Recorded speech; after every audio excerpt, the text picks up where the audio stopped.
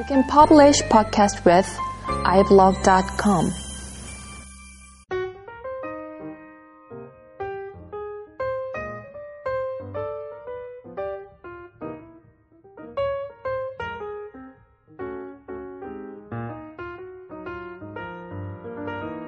안녕하세요. 그래픽 다이제스트 23번째 시간입니다. 지난주에는 컴퓨터 그래픽, 특히 이제 컴퓨테이셔널 지오메트리, 계산기하기죠. 거기에 대한 이야기를 좀 했습니다. 수치 해석에 대한 이야기도 좀 약간 곁들였죠. 오늘은 좀 더 약간 좀 깊게 들어가는 이야기를 해보도록 하겠습니다. 특히 실무적인 차원에서요.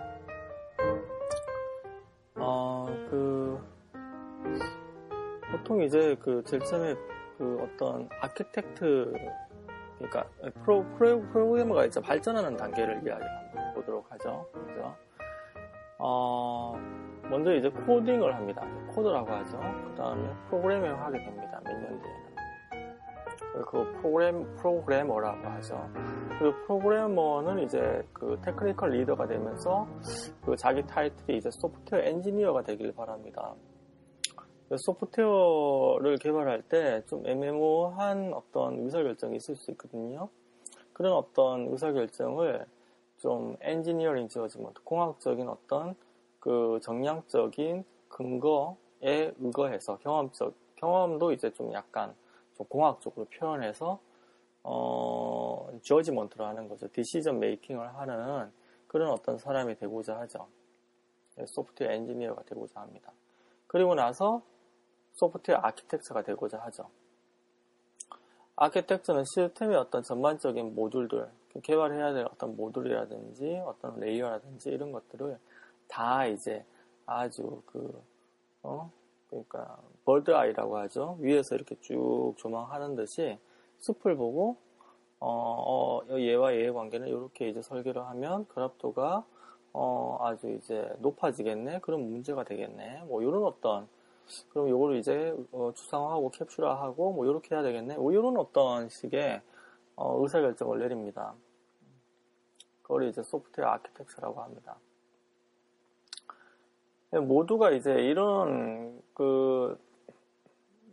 캐리어 패스를 한번 밟아보려고 노력을 할 겁니다. 궁극적으로 이제 분석가 이제 뭐 되는 거고 전문성이 있는 컨설턴트가 되는 겁니다. 근데 이거를 할 때 이제 좀 함정에 빠지는 경우가 있어요. 너무나 이제 실무 위주로만 생각을 하거나 너무나 이론 위주로만 생각을 하는 경우죠. 양쪽이 다 조화가 돼야 되는데 특히 이제 컴퓨터 그래픽 같은 어떤 전문적인 분야면 더욱더 이제 그러한 것 같습니다. 실무를 계속하면서 공부를 해야 되죠. 얼마 전에 이제 어떤 코드를 좀 봤는데요. 좀 나름대로 이제 경력이 있었던 분들의 이제 코드였어요. 근데 실수형 리턴 값을 정수로 비교를 하더라고요. 이거는 이제 사실 수치 해석적인 개념이 있다라고 하면 이렇게 코딩을 할 때 아마 한번 생각을 해봤을 겁니다. 이런 코드들은 어떨 때는 실행이 되고 어떨 때는 실행이 안 돼요. 지난번에 그 얘기를 들었나요? 실수형 표현 같은 경우에는 예를 들면 이제 플롯 같은 경우에는 바이트 수가 4바이트 크기로 정해져 있죠. 그러면 정해진 정해진 어떤 4바이트 안에 이진수로서 이 플롯형형 값을 표현을 하는 겁니다. 근데 사실 실수는 수학적인 의미로 보면 어떤 특정 메모리 공간에서 표현될 만큼 유효성이 있는, 그러니까 유효한 범위 내의 값이 아닙니다. 무한 값이죠. 실수는 사실은. 그렇기 때문에 컴퓨터에 표현될 때는 정확하게 표현이 안 됩니다. 그게 사실 근사적으로 표현될 뿐이죠.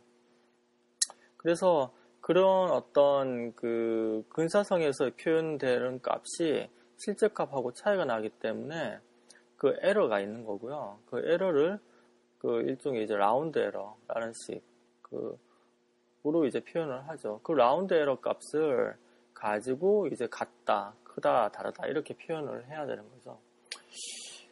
이거는 뭐 그 하나의 예죠. 하나의 예고 사실 계산 기하학에 관련된 내용을 모를 경우에는 나름대로 이제 삽질이라고 하죠. 그런 걸 할 가능성이 상당히 많습니다. 컴퓨터 그래픽을 할 때요, 특히나. 그 중에 또 하나의 예를 좀 이야기를 해보도록 하겠습니다. 델라우니 트라이앵글 릴레이션인데요. 이게 이제 삼각하기법 중에 상당히 유명합니다. 사실 계산 기하학에서 상당히 많은 부분을 이제 커버하고 있는 영역이고요. 어떤 것이든 유한계의 포인터가 주어지면요, 거기에서 유한계의 이제 삼각형을 만들어냅니다. 델라우니 삼각화를 쓰면요, 좀 안정적인 삼각형을 만들어내죠. 근데 삼각형을 만들어낼 때 상당히 이제 여러 가지 어떤 기법이 있습니다. 특히 아무런 어떤 그런 계획 없이 프로그래밍을 하다 보면 삼각화하는 속도가 엄청나게 느려지죠. 그래서 이런 문제 때문에 여러 가지 어떤 삼각화 기법들이 많이 개발이 됐고요.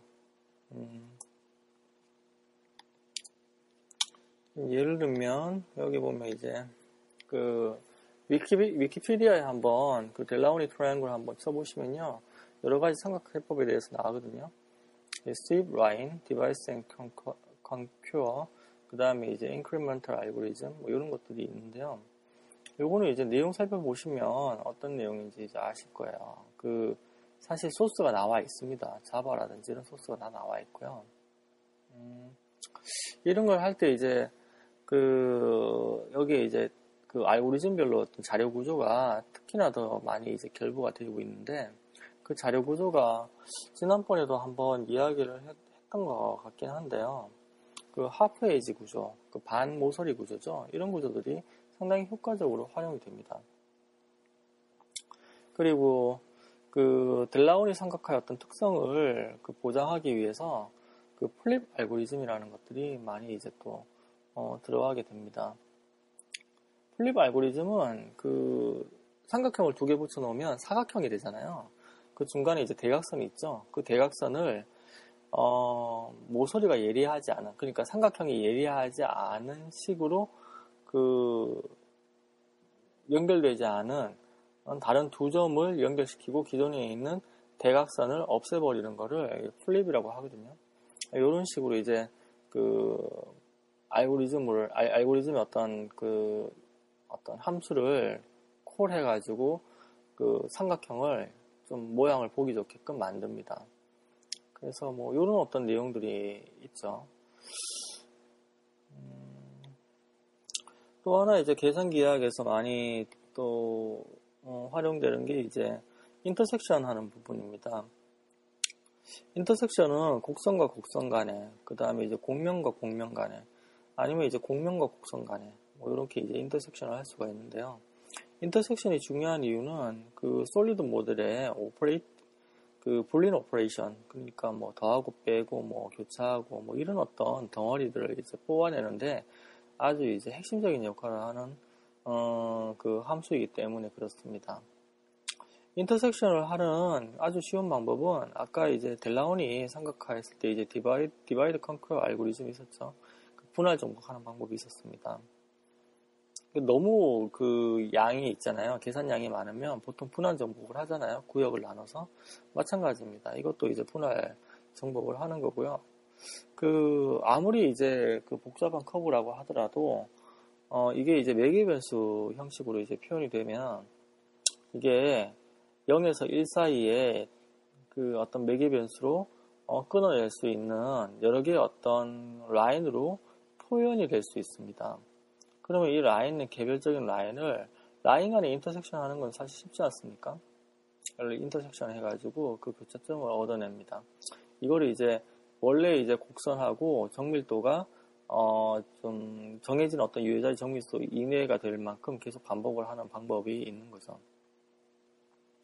이거를 이제 좀 더 이제 고속으로 빠르게 하려고 뉴턴 랩선 방법 같은 것들을 많이 씁니다. 그리고 이제 특정 곡선의 어떤 미분치 기울기를 이용해서 빠르게 탐색하는 방법도 활용을 하고요. 요게 이제 곡면에 대한 어떤 그 인터섹션에 또 그대로 사용이 됩니다. 곡면 같은 경우에는 평면이 되겠죠. 그 최소 어떤 미분 그 요소가 평면이 됩니다. 그럼 평면끼리 이제 비교를 하는 거죠. 비교를 해서 이제 교차되는 어떤 라인을 찾아야 됩니다. 또 다른 거 한번 볼까요? 또 하나는 이제 리니어 프로그래밍이라는 어떤 부분인데요. 이게 위키피디아에 보면 다 나와 있어요. 이게 그 컴퓨테이셔널 지오메트리 이제 그 탐색해서 이제 제가 그거 보면서 하나하나 지금 말씀드리는 건데요. 리니어 프로그램 같은 경우에는 리니어 옵티마이제이션이라는 걸로도 알려져 있고요. LP라고도 하죠. 그 수학적인 방법으로 최적화를 구하는 겁니다. 사실 어떤 그 여러 가지 어떤 솔루션에 최적이 되도록 무엇을 구하라는 게 상당히 이제 어려운 문제죠. 뭐 수학 공식, 뭐 해석적인 방법으로 이제 구할 수 있는 건 아니니까요. 그래서 이런 것들이 이제 그 실제로 이제 선형대수라든지 이런 걸 상당히 많이 쓰거든요. 행렬로 이제 표현해서 최적화를 이제 구하는 방식인데 이것도 이제 살펴보시면 소스가 나와 있습니다. 소스가 나와 있고 그걸 이용하면 이제 좀 쉽게 이제 그 작업을 할 수 있게끔 되어 있습니다. 저 같은 경우에는 이거를 이제 그 어떤 그 수속 문제를 풀 때 많이 사용을 했거든요. 그 수속 문제라고 하는 거는 어떤 그 예를 들면 그런 거죠. 뭐 서울, 대전, 부산 뭐 각 도시별로 어떤 물류 창고가 있고요. 그 물류 창고에 최소 비용으로 뭐 어떤 물류를 물류가 이동돼야 할 그 물류가 있는 장소에서 이동돼야 할 장소까지 전체적인 어떤 뭐 그 비용, 그러니까 뭐 기름값 곱하기 뭐 거리가 되겠죠. 그런 것들을 이제 최소화되게 옵티마이징되게 이제 풀어나가는 어떤 순서로 이제 풀어야 된다. 뭐 그런 걸 이제 얻어야 되는 어떤 솔루션일 경우에 이런 걸 이제 활용을 했었습니다. 그러니까 뭐 이동하는 문제에 대해서 최적화를 구하는 거는 사실은 상당히 효과적인 어떤 방법이라고 생각을 하고요. 그래서 이제 그래픽 쪽에서의 어떤 그 이런 어떤 최적화를 풀고 이제 가시화해주는 그런 부분으로 활용을 했었죠. 그 외에는 뭐 메쉬 제너레이션 뭐 이런 부분도 있긴 한데요. 이것도 이제 아까 델라우니 트라이앵글레이션하고 상당히 유사한 부분이 있어가지고요. 일단 넘기도록 하겠습니다. 또 하나는 이제 레이 트레이싱이 있는데요. 레이 트레이싱 같은 경우에는 그 여기서 보면 이제 지오메트릭 쿼리 프로블럼 중에 하나라고 나와 있습니다. 지오메트릭 쿼리 프로블럼은 스파셜 인덱싱하고도 좀 연관이 되는데요. 이 부분에 대해서는 다음에 이제 추후 좀 더 디테일하게 설명을 드리도록 하고요. 일단 레이 트레이싱에 대한 이야기부터 하겠습니다. 레이 트레이싱은 말 그대로 이제 광선을 추적하는 방식인데요. 원래 이제 렌더링을 할 때 이제 실사 차원의 렌더링을 하는데 이제 많이 이제 활용이 됐었던 알고리즘이죠. 말 그대로 이제 그 어떤 실사 차원의 이미지를 얻기 위해서 각 픽셀별로 레이를 가상의 공간, 그 프로젝션된 가상의 공간에 이제 레이를, 그러니까 무한 직선이 되겠죠. 그걸 쏴가지고 부닥치는 어떤 그 솔리드 모델의 매질에 따라서 그 다시 이제 그 레이 광선이 이제 조정이 돼서 각도라든지 방향이 조정이 돼가지고 다시 쏴서 그 지점에 있는 픽셀을 계속 얻어내서 누적해서 그 원래 있는 픽셀 이미지를 이제 구성을 한다라는 그런 컨셉인데요. 이게 실제로 뭐 그 이미지 렌더링 하는 데서만 이루어지는 게 아니고요. 소음을 추적한다든지 환경적인 어떤 요소를 추적해서 예측을 한다든지 이런 데서 사용이 됩니다. 예를 들면 이제 소음 같은 경우도 사실 빛하고 비슷한 특성을 가졌거든요. 이게 그 소리가 발생이 되면 소리가 이제 퍼져나가면서 그 어떤 그 솔리드 오브젝트의 부닥치면 일부는 반사되고 일부는 흡수돼서 나가죠. 그러니까 이것도 이제 빛의 특성하고 비슷합니다. 사실 어떤 빛의 어떤 특성, 입자임에서 파동인 부분에 대해서는 레이 트레이싱을 가지고 어떤 정보를 뽑아가지고 그 값을 서메이션해서 결과값을 리턴을 한다든지 이런 걸 할 때 많이 이제 레이 트레이싱이 활용이 되는 거고요. 레이 트레이싱을 단순히 이제 적용하다 보면 속도가 워낙 느리기 때문에 공간 인덱싱 방법을 써야죠. 그래서 거기서 이제 많이 쓰이고 있는 뭐 쿼드 트리, 뭐 옥 트리, 뭐 알 트리 뭐 이런 내용이 쭉쭉 나오기 시작하는 겁니다. 뭐 그 외에도 이제 뭐 이것저것 많은 게 있는데요. 어쨌든 이런 거 공부해 보시면 상당히 재밌습니다. 국내에서는 사실 뭐 계산기하학이라고 딱 치면 뭐 책이 뭐 마땅히 있는 것도 아니고 뭐 그런데요. 뭐 그래도 한번 뭐 해외에서 아니면 이제 국내 뭐 교보문고 이런 데 와서 코너에서 한번 보시면요. 나름대로 이제 상당히 이제 본의 어떤 내공을 높일 만한 내용들이 많이 들어가 있고 코드도 많이 이제 아주 나와 있다는 것을 아실 수 있을 겁니다. 예, 오늘은 계산기하학에 대한 이야기를 좀 더 깊게 해보았습니다. 다음에 좀 더 재밌는 이야기를 가지고 찾아뵙도록 하겠습니다. 감사합니다.